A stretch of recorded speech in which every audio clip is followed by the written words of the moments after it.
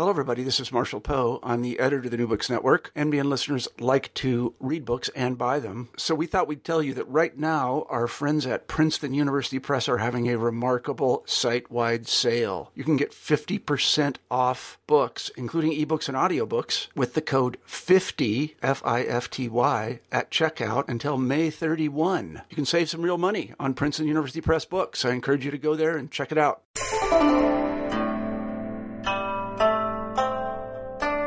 Hi folks, I'm Carla Nappi, and this is New Books in East Asian Studies. Welcome and thanks for listening. I just got off the Skype phone with Ken Brazier to talk about his really fantastic must-read new book, Public Memory in Early China. This came out with the Harvard University Asia Center in 2014. And for anybody interested in manuscript cultures, memory cultures, memorialization, or China, it's an absolute must-read. So I'll keep this short because the interview is fairly extensive, but basically this is a book about the construction, production, and maintenance of identity in early China. And it does it by looking at several key components of identity, name, age, and kinship, and also the media through which those identification components were produced and then maintained both during and then after an individual's life. It's amazing. There are all kinds of translations in the book from primary sources that you'll just get a whisper of in the conversation to come. But I highly recommend this as both a book about early China and about memory, but also as a model for what it can look like to put sort of Western, what we might broadly define and what the book broadly defines as Western modes of thinking about and writing about some of these large categories with early Chinese materials in a way that feels fresh, in a way that is taken on as an analytic problem and opportunity rather than taken for granted, and as a way of generating new sorts of questions. So it's really a model in lots of ways. It's a fantastic book, and it was wonderful, as always, to talk with Ken about his work. I hope you enjoy, and thanks for listening. I'm here today to talk with Ken Brazier about his new book, Public Memory in Early China. Welcome to New Books in East Asian Studies, Ken. Thanks so much for making the time to talk with me today about a book I am really, really excited about. So welcome and thank you. Well, thank you for having me back. Yes, so this book is actually situated within a larger conversation that we've been having that started with a conversation about your previous book. So I'll just kind of introduce the book that we're here to talk about today.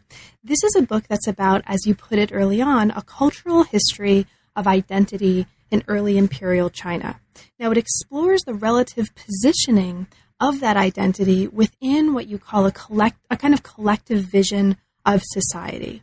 And to do so, it looks at three parameters of identity. Those parameters are name, age, and kinship.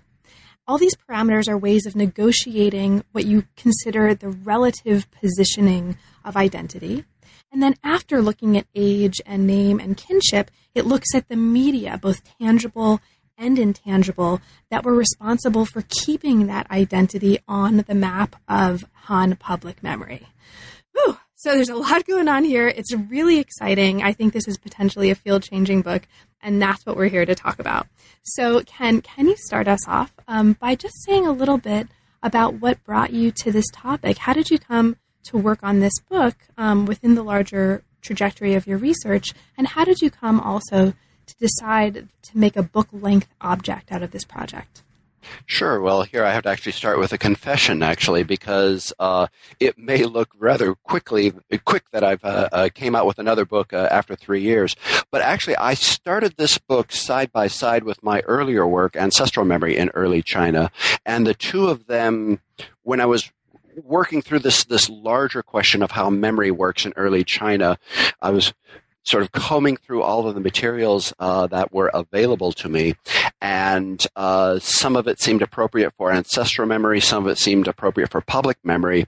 And originally, my thought was to publish the two books together, side by side. But Harvard, my publisher, came back and said, well, it might be kind of difficult to actually find pre-publication reviewers willing to look at such a massive project. And they were completely right about that. And it was to their wisdom that we divided it up and put Ancestral Memory out in 2011, and then gave me a couple more years to think about public memory. And in the process of that extra 3 years, I basically rewrote public memory from scratch. And so it's probably the fruition of about maybe 15, maybe even up to 18 years of work altogether. Now, we'll talk about the details in a moment, but just because you just mentioned the rewriting of the book, were there any major ways that the way you were conceptualizing the book and the work that it was doing transformed from this earlier stage of the project and the stage now of the project after this rewriting? Sure, there were, particularly in ways of sort of extracting a clearer schematic, I guess, of what is going on. Particularly in Part 5, which we may talk about later on, where I actually bring in 3 step-by-step ways of associating new ancestors with the old ancestors. That wasn't clear in the original writing at all. Also, I have to admit, I took out a lot of material as well. Yeah, or at least I hid the material from the main text and put it into the footnotes or the end notes. Give you example, Western references. You'll notice that I do make some Western references, but they are now completely segregated to the beginnings of each part, and I use that as sort of a launching off point. But once you get into after the introduction of each part, all the Western references completely disappear, and it's simply an early China work from that point on. That wasn't clear in the first book at all, and so there was a lot of cleaning up, a lot of tightening of the argument. Great. So let's get right into it. The book is organized according to 5 parts, and those parts are introduced with an introduction that looks more broadly at Han memorial culture. So the idea here is that before we can understand the structure of Han public memory, which is the larger frame and the larger concern of the book, we need to understand how in the Han memory was more generally understood. So in the Han, what were you thinking of when you thought about memory? And the introduction to the book helps us do this. So it first looks at what we know about early manuscript culture. There's fragmentary evidence, as you put in this part of the book, that helps us understand the importance of memorization and memory to that culture. So could you maybe start us off in this part of the book by just kind of introducing what you think is important for us to understand and know about that culture of memorization or the culture of memory in the Han before we then proceed to the major arguments you're making here? Sure. It really is important to realize how much memorization and recitation is sort of part of the background hum of this entire project. And so I spent maybe about 50 pages weaving together what little we know about memorization and recitation. That is about who memorized what, when and where they developed their memorization and recitation skills, and of course why they did it. And in this speculative reconstruction, which is based on chance references and received texts and also an excavated text, I basically try to establish how lengthy verbatim recall, which is the modern anthropological term, how lengthy verbatim recall is both an ideal and a practical skill. It's an ideal which you see in lots and lots of anecdotes on recitation skills and impressive length of verbatim recall, impressive feats of memory. But it's also a practice, and I guess the best way to explain the practice is to be explicit about this. In a particular set of texts that were excavated from Zhangjiashan, which is these regulations which date to 186 BCE, you get these wonderful explicit regulations on the training and testing of officials, and it's for minor officials who want to be recruited, they have to demonstrate the ability to recall from memory about 5,000 characters worth of text. And later on, when you get into Emperor Wu's court, about 50 years later, you have people like Gongsun Hong who expand that, and they say that, well, we have to give preference to those who can actually chant the most. And so, in other words, I don't know. I kind of think of this as sort of an objective way of testing your wannabe officials. And if they're really good at memorizing and reciting, they're probably good at other skills as well.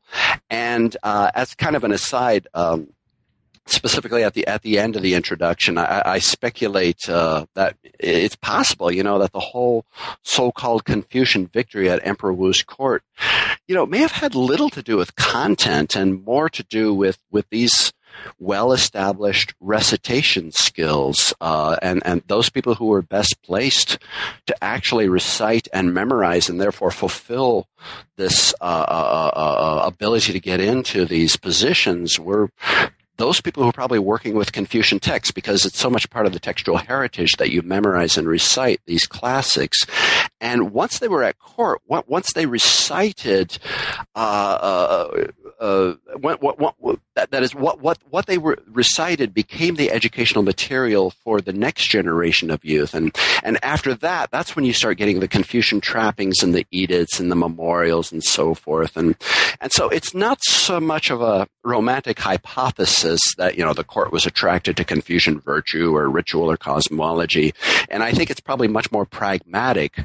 But this is just a brief speculation that I put at the end of the introduction on formal memorization and recitation. But it kind of sets up from that point on what is being memorized, what is being recited. You've got this background hum of the classics from that point on, when you're learning about these heroes in the classics, and they become kind of like anchor points for the rest of the text, as well as the skills in memorization that preserved these anchor points. And so that's pretty much what I wanted to get across in the introduction. That's great. Thank you so much. And this is also really important, I think, in terms of how we understand text and how we understand manuscripts in this context, because you're also bringing out the point that's related to the argument that you just mentioned about the importance of the skills demanded of classicists employed at court and the relationship of this idea of the Confucian victory. I mean, you really emphasize here, at least as I experienced it as a reader, the importance that this manuscript culture was also an oral performative culture. And you suggest that we understand manuscripts as performance scripts rather than just as books in the modern sense. And I think that's really important and really illuminating. And I just wanted to mark that as something that's happening here, because I think it's really, really important for how we understand the history of manuscript and text in this period and more generally. So after this introduction, you take us into a series of 5 parts, each of which explores a particular element of the collective and sort of synthetic argument that you're making here. Part 1 explores how the personal name, or the Ming, of the infant, the courtesy name of the adolescent or teenager, the posthumous name, and the lineage surname positioned an individual relative to others. So you're making the point here, among many other points, that names are locative markers. They're not labels for individuals, but they are ways of marking relationships between individuals. So just the way we did in the introduction, could you say a little bit introducing what you take to be the kind of important elements of this part before we move on to some specific questions? Sure. I begin part 1, as I mentioned earlier, in a Western situatedness, and actually I make no apologies for that.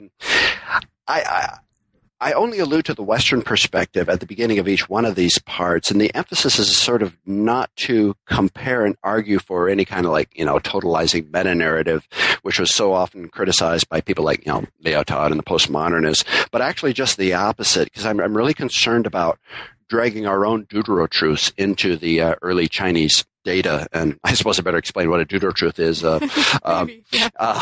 There's the term goes back to Roy Rappaport, and I believe Gregory Bateson before him.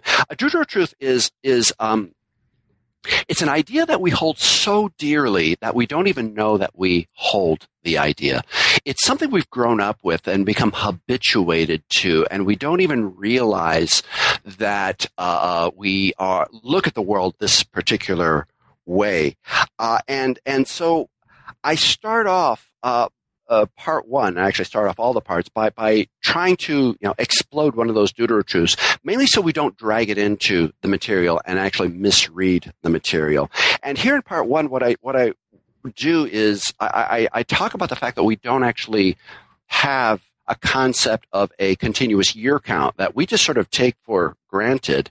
We have no, in 1492, Columbus sailed the ocean blue. There's no equivalent of 1492. And the interesting thing is there's not even that many references to durational statements, like this happened 500 years ago. I mean, once in a while you get, like at the end of Mencius, he says, I lived 300 years after Confucius. But those kind of statements are really, really rare. And so you don't have your public memory being shaped using those kinds of tools that we take for granted. And instead it tends to be, in terms of timing, more of a gujin, more of an antiquity versus what is actually present bifurcation. And that actually affects how we remember people in that bifurcation. That even affects how names actually dot and cluster the public memory. And I think I can demonstrate that here. But you're right. We start by talking about how the personal name or the Ming is a relational marker. But what's interesting about this is the name is the Ming, the one that you give the infant, the child. This is actually the most distinctive and the variable of all the names that a person is actually going to have. And if the ritual corpus is accurate, and that's actually a big if, this name was actually assigned during a ceremony when the infant is indeed formally introduced individually to the family and formally registered with the community. And so already you can see the network taking shape around the name. And in fact, according to the rituals, it's only when you can prove that interrelationship ability that you can actually begin to assign the name. And I love the image. It's the father inducing the infant to smile. And after 3 months, if you can do that, and I've talked to many mothers, and they say that's about the right time period for that. If that's when I guess you sort of it's communication enabled. It's interrelationship enabled. And oh, by the way, and I love this that notion of being able to induce the smile and then naming it, that actually explains a rather enigmatic phrase in the Tao Te Ching as well, because there's that phrase that says, like an infant who has not yet smiled. In other words, that's the nameless state, which of course is so much vaunted in Taoism. So it's kind of neat how an understanding of names and how they actually work helps us understand the Tao Te Ching even. So you've got the Ming, you've got the personal name, then later you've got the courtesy name. And what's interesting here with the Zi is that it's from a much more restricted pool of words. Usually they're virtuous names. Oftentimes they're prefaced by one of these restricted sibling rankings, Bo Zhong, Shu, and Ji. And not only is it more restricted, but the pool is more restricted where that is coming from. There are a lot of early Chinese anecdotes on the choice of using either the humble personal name or the honorific courtesy name. And that choice, again, speaks to names being locative markers, positional markers. And it's surprising how many anecdotes there are, and I put a lot of the anecdotes in the book. Mm-hmm. And then, as you say, at death, we've got the posthumous name. And it's interesting, at death, the most variable name, that is the personal name, gets tabooed.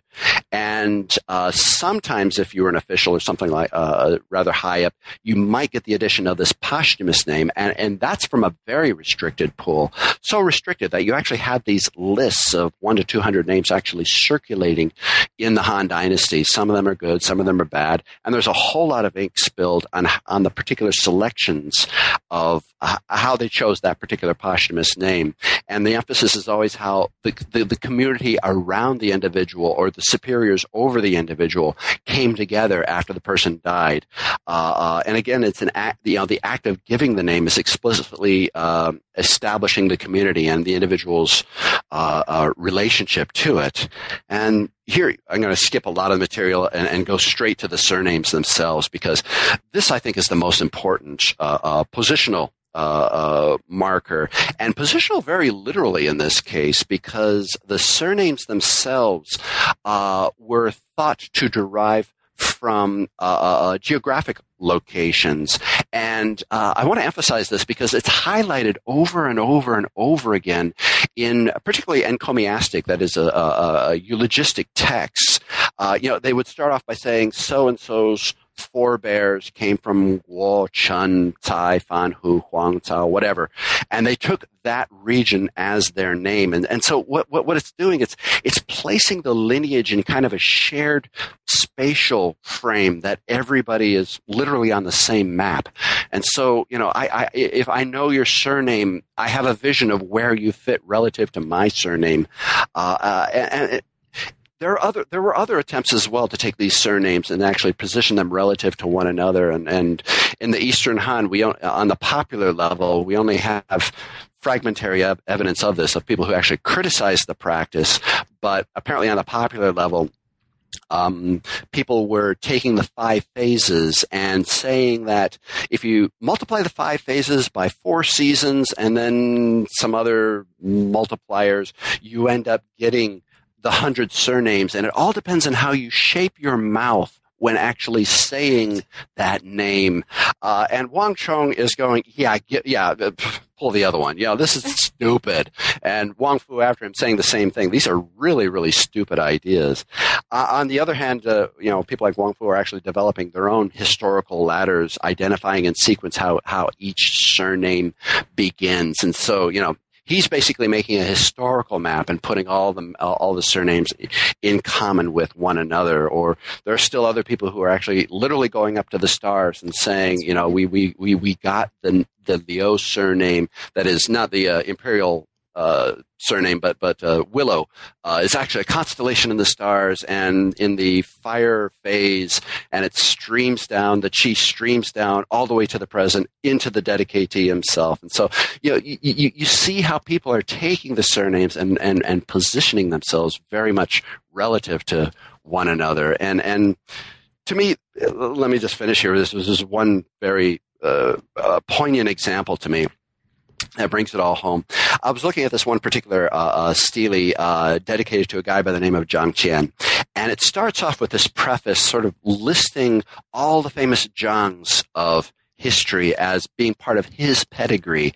And these Zhangs, you can tell from the descriptive language, he's actually gone to the Shiji, or the Hanshu, or that is the people who are writing this inscription, and pulling the names of pulling the Zhangs out of the Shiji and the Hanshu, and listing them in Zhang Qian's pedigree. And so it's not blood, it's name, which is actually drawing them all together. It's as if all the Zhangs of history are like a river with the Zhang rocks dotting it, or history is flowing around these Zhang rocks, or I don't know, maybe not a river, or a pool of past Zhangs, where of antiquity, which you would compare with the immediate Zhangs, the intimate family, and so in some name content and usage are very useful considerations in positioning people relative to one another, rather than we in the West who kind of consider names more like distinctive labeling and separating them from one another.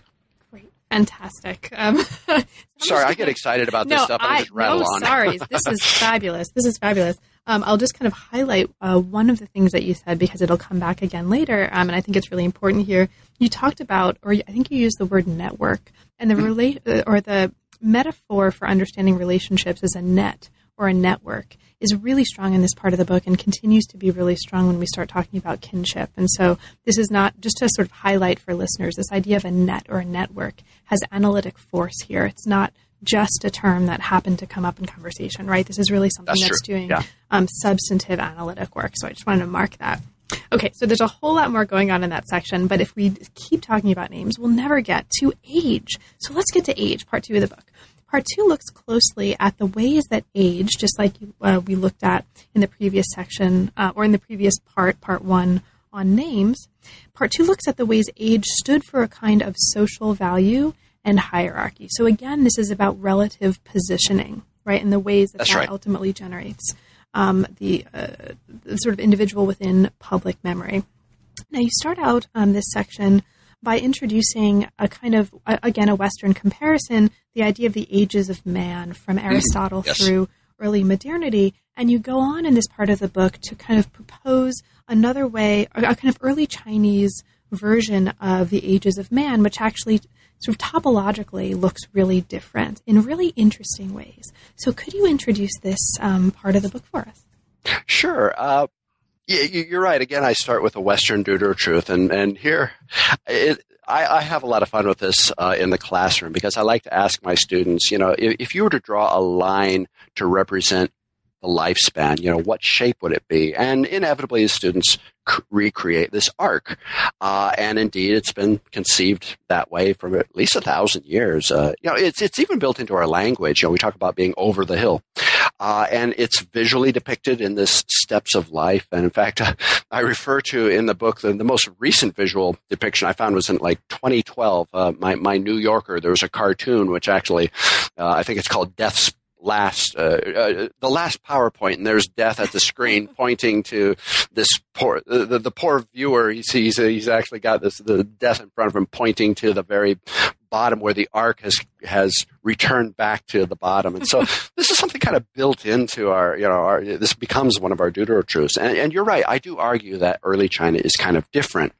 That is, there's no shortage of text describing declining old age. But the difference is that in early China, the texts, when they describe the decline, they're describing only the physical state and not the social value.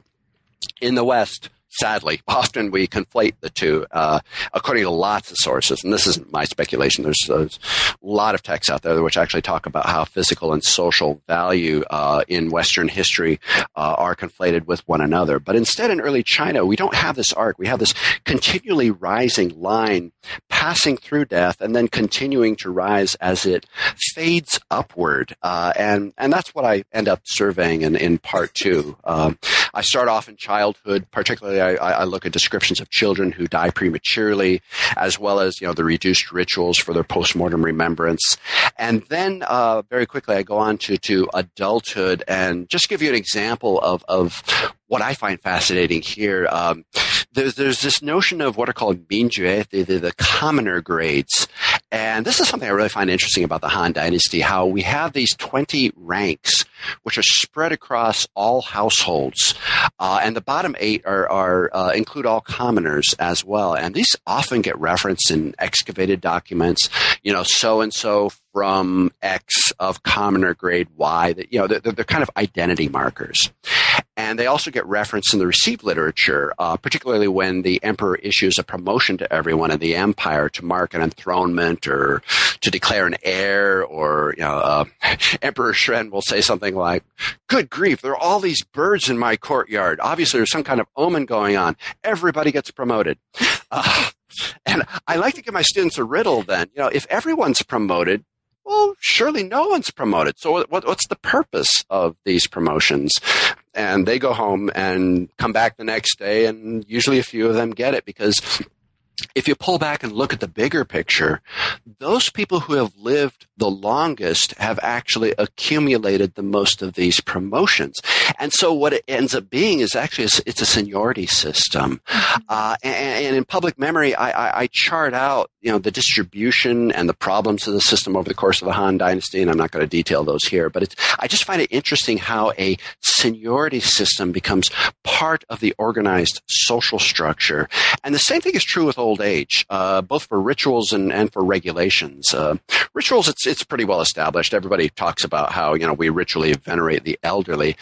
What I'm interested in is how if we look at the excavated documents, how veneration of the elderly is mandated and structured. We talked about the Zhangjiashan materials earlier. We can go back to those as an example again. And I make these charts in the book where you can actually plot age on the x-axis and commoner grades on the y-axis, and you can show how the regulations better treat older subjects with higher grades in terms of decreased corvée labor, or when to terminate that corvée labor, or monthly grain allowances, or giving them official walking staffs.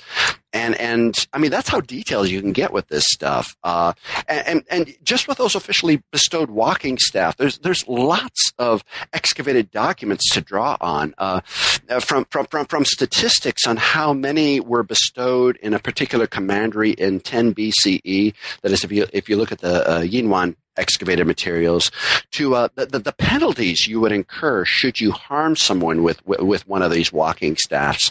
Penalties, by the way, which include execution, and those you find like in the materials which survive up in the northwest around Juyuan, and that just all I want to do is highlight the court's kind of digitization and affirmation of this social norm of an ever-rising lifeline.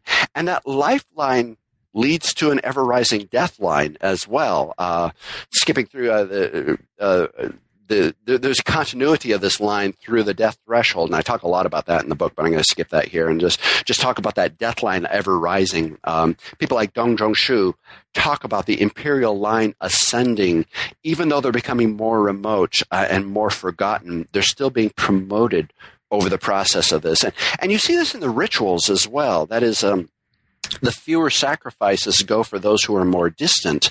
But people like Liu Xin explicitly said that rarity actually translates into higher value.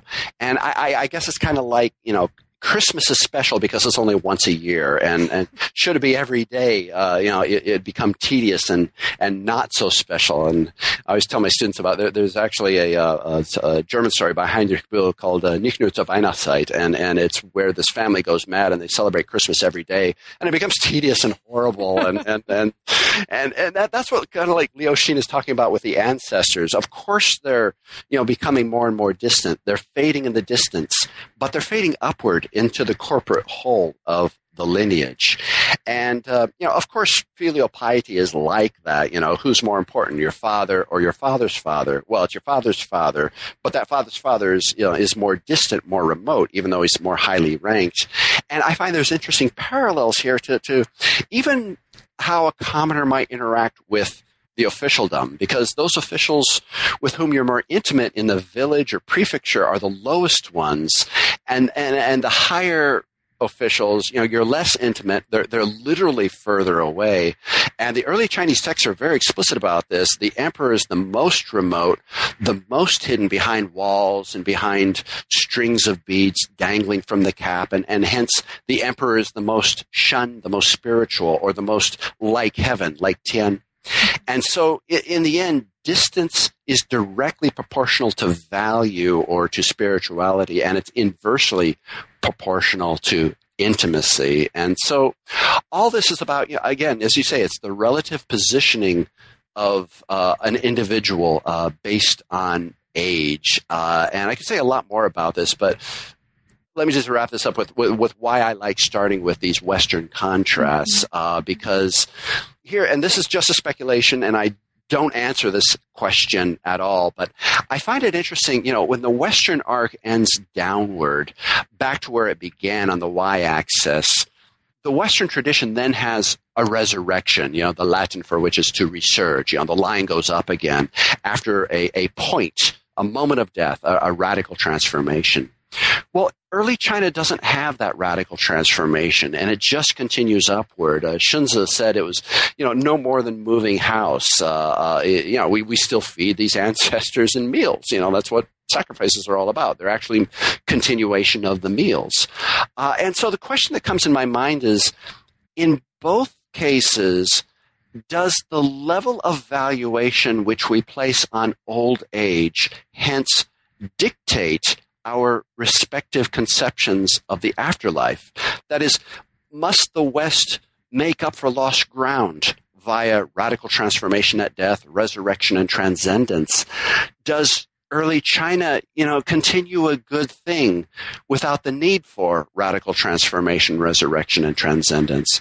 I mean, it's just a question that you become aware of when you look back at the Deuteronomy truths you're coming from. I have no answer for that question. I have no speculations that I give at all. This is something I just say in like 2 paragraphs at the very end of it. But I think that's why our consciousness of our situatedness, our Deuteronomy truths, actually leads to new questions we can ask. That's right. And I just want to highlight that, and then I'll just move on, and then you can talk about the next one too. This is great. This is fantastic. But this does come up just as a question, as you mentioned at the end of this part of the book. But I also want to highlight the analytic force again of this question, because among other things, what this part of the book is doing is demonstrating, hey, here's why it's actually useful to bring what we might call Western conceptions of, age, for example, into dialogue with early Chinese conceptions, not because it needs to be about one conceptually dominating the other, but that by juxtaposing these two things, it actually helps us raise new questions about our material, which we wouldn't have. And that's, I think analytically really important, and it's a really, I think also important explicit methodological contribution that the book as a whole is making, but that you highlight explicitly at the end of this part. So thank you for that. I thought that was awesome. Yeah, I try to do that. The reason why I do that is because, to be honest, when a lot of readers, particularly our colleagues in the field, are reading, a historical work, and the moment they read a Western reference, you can see the eyes glazing over and think, oh gosh, don't make these totalizing meta-narratives and don't make, say that there's some kind of grander force at work here and things like that. I sympathize with that, and I totally agree. We can't make these totalizing meta-narratives. But comparison not only has a useful role, I think comparison has an absolutely fundamental role. We don't have a choice. We're reading this stuff in English. Right. And the very fact that we are using English words, our words actually have particular connotations and extensions that they don't have. The people who are originally writing this stuff in the early Chinese, 2,000 years ago on the other side of the planet, they don't have the same extensions. And so even just the very fact that we are talking about this stuff in English, we are making comparisons. And so I think we really, really have to be aware of that, because if we are not aware of our deuterotruths and our assumptions, we're making a lot of mistakes. I can't agree more. And also, looking back to the beginning of the book and thinking about this book as a complete object and a complete whole whose parts really relate to each other, even just thinking about a word as something that we are reading. I mean, you're showing us early in the book, a lot of these texts are also performance scripts. So there's also a kind of translation and comparison even in reading these as words, rather than experiencing them as performances. Okay, so part 3 of the book moves us from names and age to kinship. This is about kinship as, again, another kind of positioning the self. Now, you again open up this part of the book by comparing the notion of the Chinese self with ideas about Western individualism. And that becomes, again, really, really important to do here in a way that's comparable to the work it was doing in the previous parts, because we need to kind of undo some of the assumptions we bring to understanding and talking about something like the self and the individual unit before we can then build them back up again in the context of early China. So you show in this part of the book that in early China, the self is generally understood as being dispersed rather than individuated, kind of like, as you put it here, a knot in a network of relationships. So these images of knots and networks come up again. And you mentioned the work of Erica Fox Brindley here, which is also really fantastic.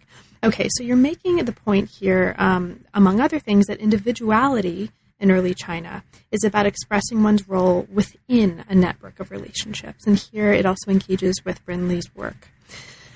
So can you maybe introduce, again, as you've been doing, what you think is most important about this part of the book, and perhaps especially about the use of knots and networks to understand what's happening in this part of the book. And the metaphor of a net does, I think, a really important conceptual work once we get to the end of this part of the book. Yeah, here I have to, I can breathe a sigh of relief because while I begin parts 1 and 2 with sort of my own awareness of, no continuous year count or this arc of life, when it comes to actually this not vision of the self in early China as relative to our modern conceptions of much more individuated, discrete units, that's not original. And as you're right, I talk about Erica, but also I cite everyone from A.C. Graham to Hall and Ames. Hall and Ames actually talk about the matrixed self. A lot of people are actually talking about the self as being, as you say, much more dispersed. I like with my students to use this image of that we are a much more of a knot in a relationship net in the sense that what makes up the self for me, if I were in early China, is my relationship to you, my relationship to my readers, my relationship to my family, my relationship to my students. All those strands come together and sort of construct the self. And so if you remove those strands, the self pretty much dissipates. And so, it's much less of a discrete unit, which you get from the Greco-Roman competitive adversarial tradition onward up to even the present day. And so a lot of people are talking about that already. What I hope to contribute to the conversation in part 3 is people have talked about that in the past, have pretty much been focused on philosophical texts. And I'm kind of interested in whether or not that plays out in early Chinese ritual texts, social practice texts, court politics texts. And for brevity, I won't go into detail here, but in public memory, I describe the rhetoric of weakening personal agency, not taking credit for something, which starts at the emperor and works all the way down. It's very common.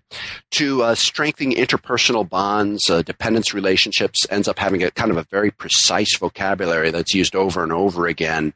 And I spend 15 pages on how women are spliced into the patrilineal nets, still again focusing on the questions of relative positioning. And besides splicing, there are other ways that these nets are not static.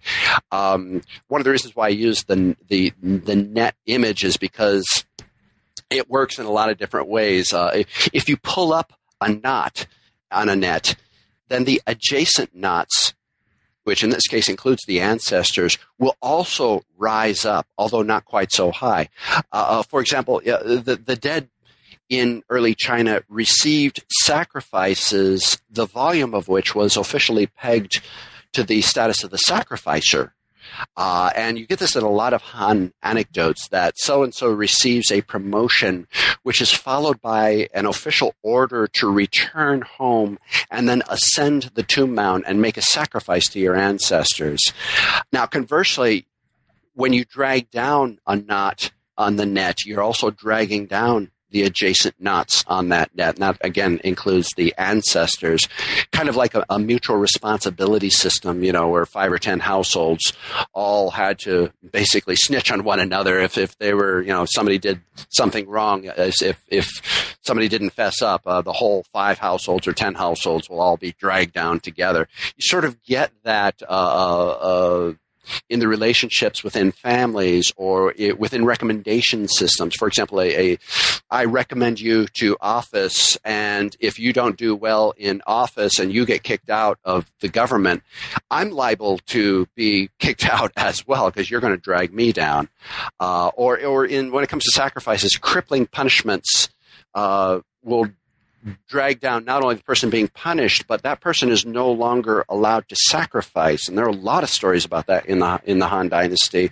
And so the ancestors themselves also end up starving because that person was dragged down.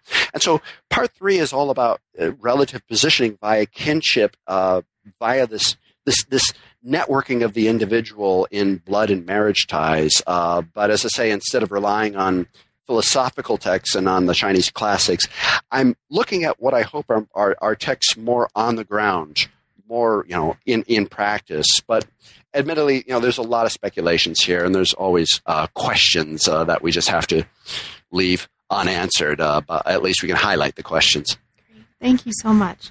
Now, once we have these first 3 parts of the book on name, age, and kinship, then you move us in parts 4 and 5 to 2 parts that look at the tangible and intangible media that preserve these attributes of location, right? The name, age, and kinship within the public memory. So these are really, really interesting parts, and we'll talk about them a little bit. Now, part 4 looks at the tangible tools positioning the self. In the Han, as you show in this part of the book, tangible locators or objects of remembrance, as you put them, including calling cards, ancestral tablets, grave stelae, commemorative portraits. These were less like markers, in the sense of a Western gravestone, for example, and they were more like maps. And this idea of a map or a xiang is a kind of schema, a pattern, is really, really interesting and I think really, really important in this part of the book. So could you, as you've been doing so beautifully, introduce for us for you, what's the most important stuff that's happening in part 4 of the book as you look at these tangible markers or tangible maps of locality? Well, I think you've summarized it well. I want to emphasize in part 4 that the souvenirs of the past shouldn't be read as markers or symbols indexing absent individuals. They should be, as you say, be read as maps, preserving what I like to think of as a mapped self tied to others in the public memory. They identify the pattern of the human connections and associations around that self. And you're right, I start with calling cards. This is something we don't know a great deal about, but we're learning more about it through really excavations. Cool. Really it cool really stuff. is, yeah. Because we're excavating them, and we're actually finding these in the tombs now. And what we're finding in the tombs actually matches with the references that we get in the received literature. And these calling cards, they demonstrate the circulation of names beyond the presence of the named. And they were, in fact, distributed by the living community after sacrifices to the dead community. We have texts such as the Simin Yueling, which are very explicit about this. This is an Eastern Han text describing the workings of a fairly high-level farming estate. And it shows kind of the trafficking identity in a physical medium, that we worship the ancestors, we're all sitting in order before the organized, ordered tablets, and then after that sacrifice is done, we go out into the community and we circulate these calling cards to our formal officials or our teachers or elders of the community and so forth. And so you have this networking using these physical calling cards. And there are a fair number of anecdotes about these calling cards that I try to include in part 4. But of course, calling cards is just kind of a lesser-known example of this. You have a lot of much more well-known examples. The ancestral shrine itself, not only does it have, the structure of the lineage housed therein, it was also considered the place to store all the lineage records, from posthumous name slips to the actual records themselves. There's lots of stories about going back and consulting these records, which are stored in the metal archives or the metal coffers of the ancestral shrine. And then, of course, in that shrine, you've got the ancestral tablets, and I like to point out to my students, if I show them an ancestral tablet, and I have to admit, I have this rather morbid collection of Qing Dynasty ancestral tablets in my house. I've got about 200 of them sitting behind me right now. Yeah, it's really a morbid hobby because nobody collects these things, but I think they are absolutely beautiful, but they're not really considered sacred anymore because the ancestor's forgotten, it's faded away, and so normally people just throw these things away until they find out that this guy in Portland will buy them. But when I show them to my students and I show them an individual one, I point out that it's not working. Why? Because it actually has to be networked around other tablets that are related to it. And in the Han Dynasty, you get actual cases where people are manipulating the order of the tablets, promoting some that didn't deserve promotion, or trying to decide which wife or consort to put next to the emperor if the emperor actually had multiple wives in sequence or multiple consorts at the same time. They're trying to figure out which one to actually come. So there's a lot of politics and negotiating going on here of positioning tablets relative to one another. So you have to see tablets as groups of these objects put together. And in the inscribed bronzes as well, of course, they're preserving lots of names and showing how they all relate to one another. And, you might think, wait a minute, Ken, inscribed bronzes, that's pre-imperial. That's absolutely true. We do not actually have inscribed bronzes in the Han Dynasty like we did before the Han. But we do have texts from the Han Dynasty that are nostalgically looking back to that process. And so even in the Han, there is a memory of what these inscriptions are supposed to do. And that memory is very explicit about positioning the forebears and then positioning the inscriber relative to those forebears. And inside the vessels, you would have sacrificial meat. This is something I don't know anybody who's worked on. I'm sure somebody has, but the actual manner of distributing the meat it actually tells you who your in-group is, who your out-group is, if you got the meat, if you didn't get the meat. People were praised if they were very meticulous in their distribution of the meat. And this even goes back to Confucius. Confucius did not receive a certain amount of his cut of the meat, literally his cut of the meat, and he left the state, because it shows that he was not part of the in-group. And so there's lots of anecdotes of those who are partaking in sacrificial meat distributions. And this even goes on to like music and dance performances. There's especially in the imperial halls of the Han Dynasty, there's something I had no idea that existed, but it's kind of like musical genetics. You've got these earlier worship performances to like the Han founder. And then a subsequent important emperor will get his own, which will be a modification of the Han founders. And then an emperor after that will get a modification of that subsequent emperor's. And it's a modification thereof. It's kind of like a musical genetics. And they show how they're all interrelated with one another. But all this has to change in the Eastern Han because all the ancestors get gathered into either an Western Han Shrine or an Eastern Han Shrine. And they actually say that, okay, we can't actually use these individuating performances anymore because they're in a communal shrine. And so they actually have to change the music. But it just goes to show that even here, there's a consciousness of networking, of who's in and who's out. And of course, on the lower level, you can go out to the cemeteries and show and look at how they are the borders are actually manipulated, ditches dug around them. We not only have physical evidence, we actually have a lot of anecdotal evidence of ditches that were dug both to unite and to divide the grave occupants in particular groupings. Of course, a lot more excavated evidence is popping up, and I actually give some diagrams, grave diagrams of some recent stuff that's been excavated, like from Wanwu and Kaogu. And inside those those cemeteries, you get stele. And the stele, I love the stele, and of course, my background is epigraphy, and they're very explicit about their goal as to forming links among ancestors and connecting up with ancient forebears. They're very explicit that there's human mapping going on.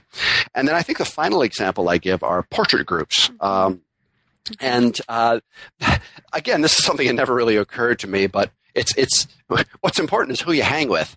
I see what you did there. Yeah, sorry. Actually, that isn't even a proper image to use because these are probably murals painted on walls rather than actual hanging scrolls or anything like that. But who knows?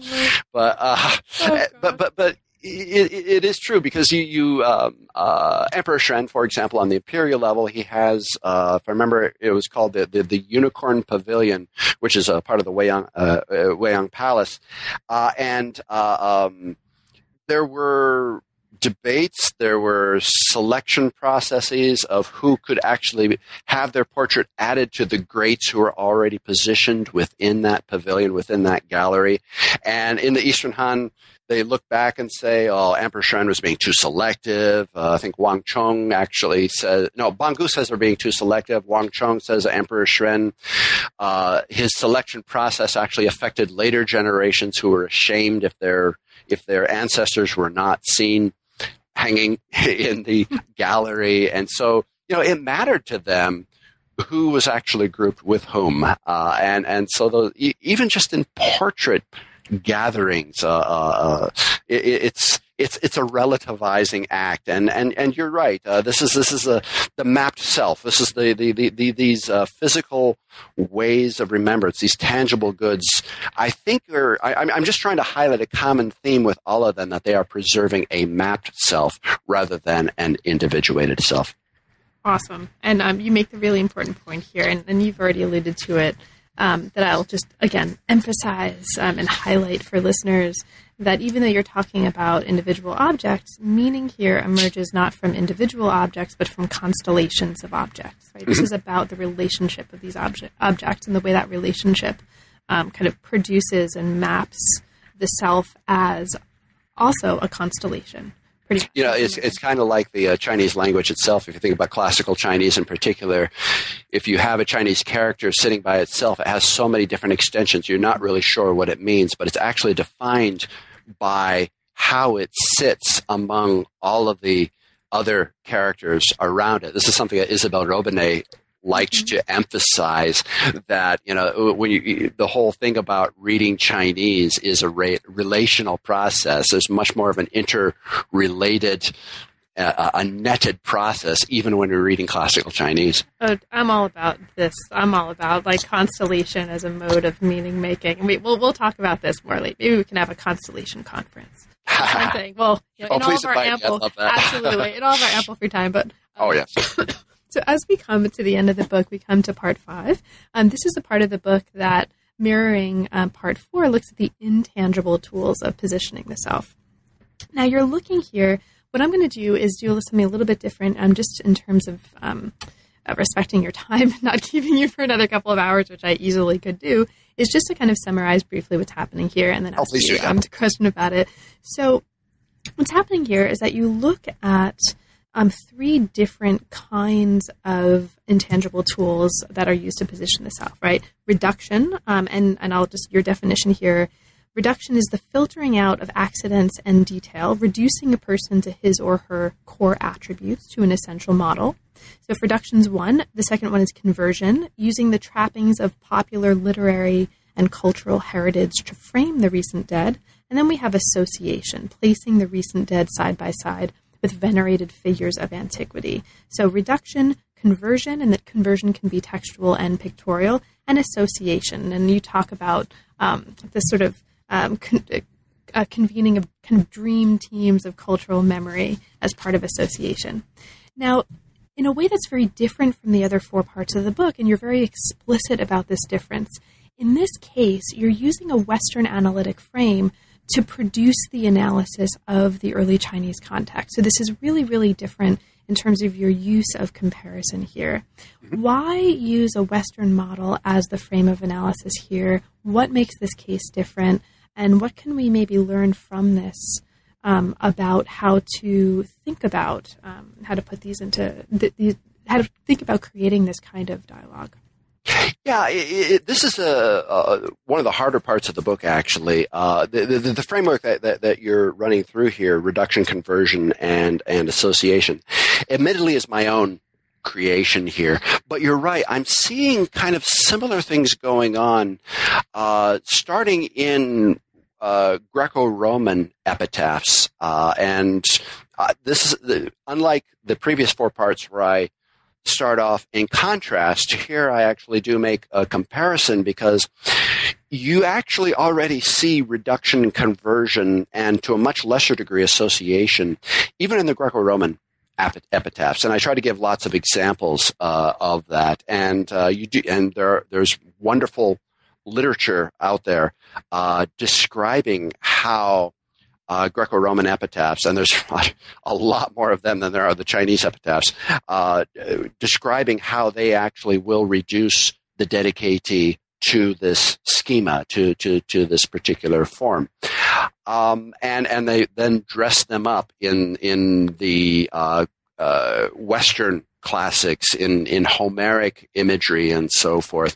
And so I can't get away from the fact that, there are actual similarities here. So I can't actually say early China is doing something original here. Even in terms of association, I think I quote one Greco-Roman epitaph just near the beginning, the 7 wise ones, this person would become the 8th one.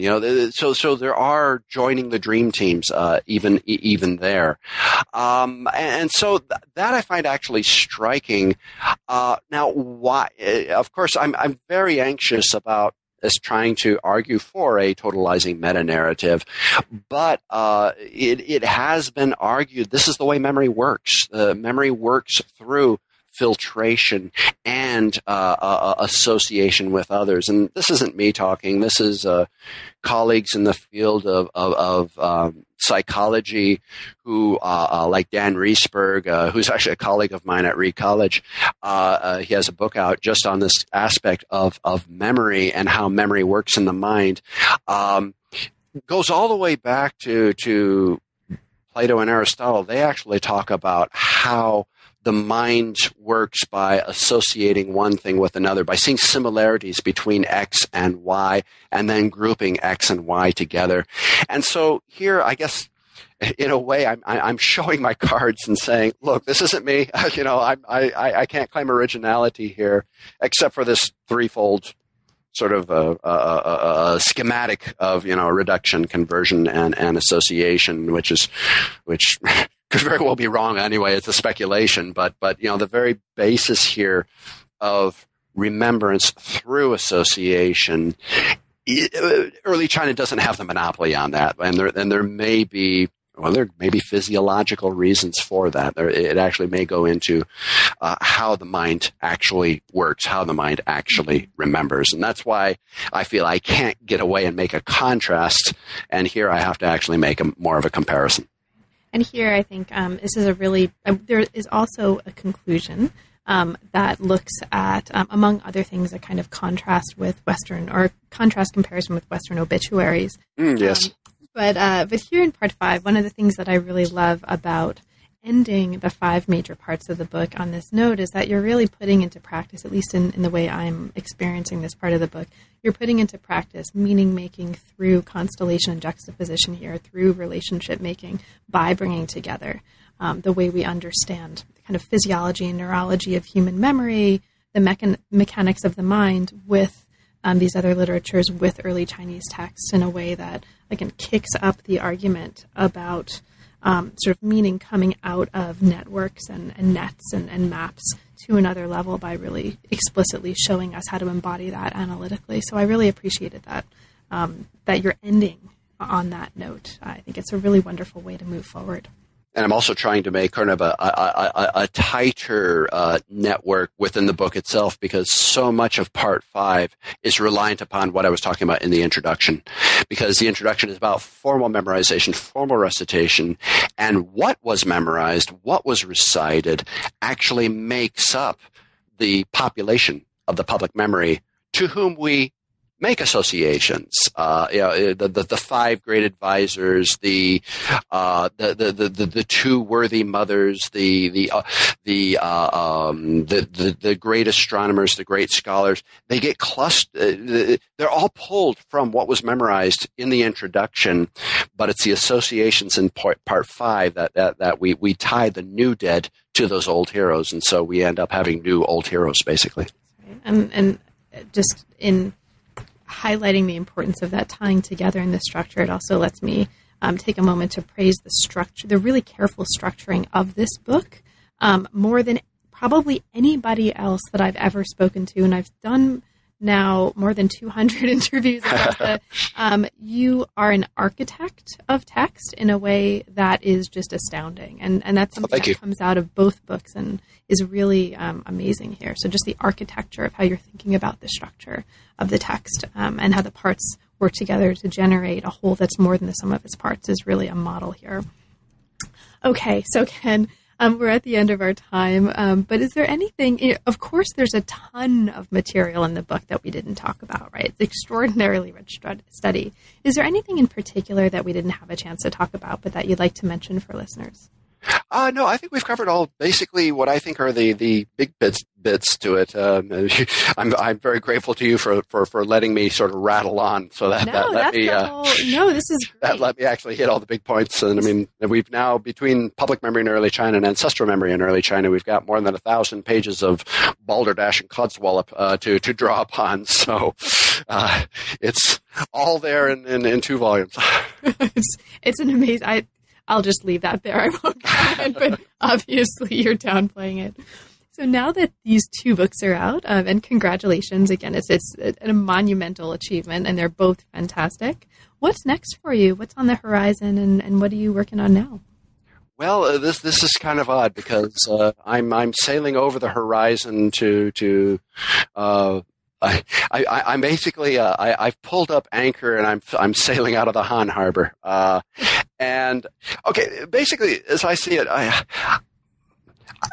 a goal as a wannabe scholar, I wanted to actually have a couple works out there of which I am proud, and I downplay the books, but I'm very happy with what I've done. But it's there. And it's out there, been there, done that. I've got that in the field. And now for something completely different, as I say on Monty Python, I'm leaving the Han Dynasty and actually leaving early China altogether and working on basically what started off as a hobby of mine. And I'm looking at late imperial and even modern conceptions of hell in China, and it's a project which started off as a hobby and something a course or two that I teach at Reed College, and my interest isn't. This may sound kind of odd, but I'm not even interested in getting out a publication. I just want to study. I want to become a student again. And I've started over. In fact, the very first thing I did with my I'm currently on sabbatical. The very first thing I did on sabbatical was take one of those NEH 4-week programs. And it was on Buddhism. And because my Buddhism knowledge very limited and I really needed to learn a lot more. And so that got me started looking at, Buddhist structures. And of course, I'm interested in Buddhist notions of hell as they exist in China. So I'm developing more and more of a background. And basically, I'm a student again. And I'm just learning about religion in late imperial China and how it relates specifically to this very colorful topic of hell. And, if I don't publish anything for 15, 20 years, I don't care. As long as I have fun actually studying and learning about this notion of hell. That's sort of where I am. That's sort of the stage I'm at in my life right now. It's amazing. And I want to, publications can take any number of forms, right? And you do actually have a kind of publication already about this, right? I mean, there's a really amazing website that you've created that looks at some of the scrolls that I imagine are relevant to this project, right? And so I'll try to put a link to that in the, but that is just as useful in a lot of ways, and probably more so for some people as an academic monograph. And it's an amazing resource to teach with. That is actually where it all started. And the scrolls, I've got about 130 of them online at the moment, and I've got another 50 or so that I haven't got around to photographing. But I own all these scrolls. I actually have a vault literally in my house. It's about 20 feet behind me. The college very kindly bought it for me, and it's in the garage. I couldn't actually fit it in the house. But I actually store all these in a vault in my house. And so I have this website, and it's a growing collection because I sent a student to Taiwan last year on his summer holiday, and I made him a detective to see if he could actually find artists today who still paint in this genre, and he actually did find one. And in fact, wow. I commissioned my own set. I have a new set of my own that I haven't put online yet. Oh, boy. And so now, this is getting bigger and bigger, and it's been a hobby. I've had that website up for maybe 10 years now. And what happened was University of Washington Press found it, and they actually used some of its art for book covers on the topic of hell. For example, Will Tadema and Beata Grant have a book out on Escape from Blood Pond Hell, I think it's called. And the art on the cover is actually from the collection. And I've been talking to them, and they were saying, well, Ken, this kind of interesting stuff. You're sitting on a gold mine here. There's a very, very colorful material. And let's face it, it's a morbid topic, but it's a morbidly fascinating topic that everybody loves. Students just, love this kind of stuff. Oh, yeah. I've actually taught with that website in the Imperial China course. Yeah, no, thank you. And students absolutely love it. I mean, it's a full lecture's worth of material, at least, if not like a whole course. So, yeah. Well, okay, Ken, so I've kept you long enough. Thank you so much. It's been an amazing time. It's also been a really good time, as usual. Congratulations and best of luck with the Hell Project. And I'll look forward to talking with you again. All the best. You've been listening to New Books in East Asian Studies. Thanks very much for joining us, and we'll see you next time.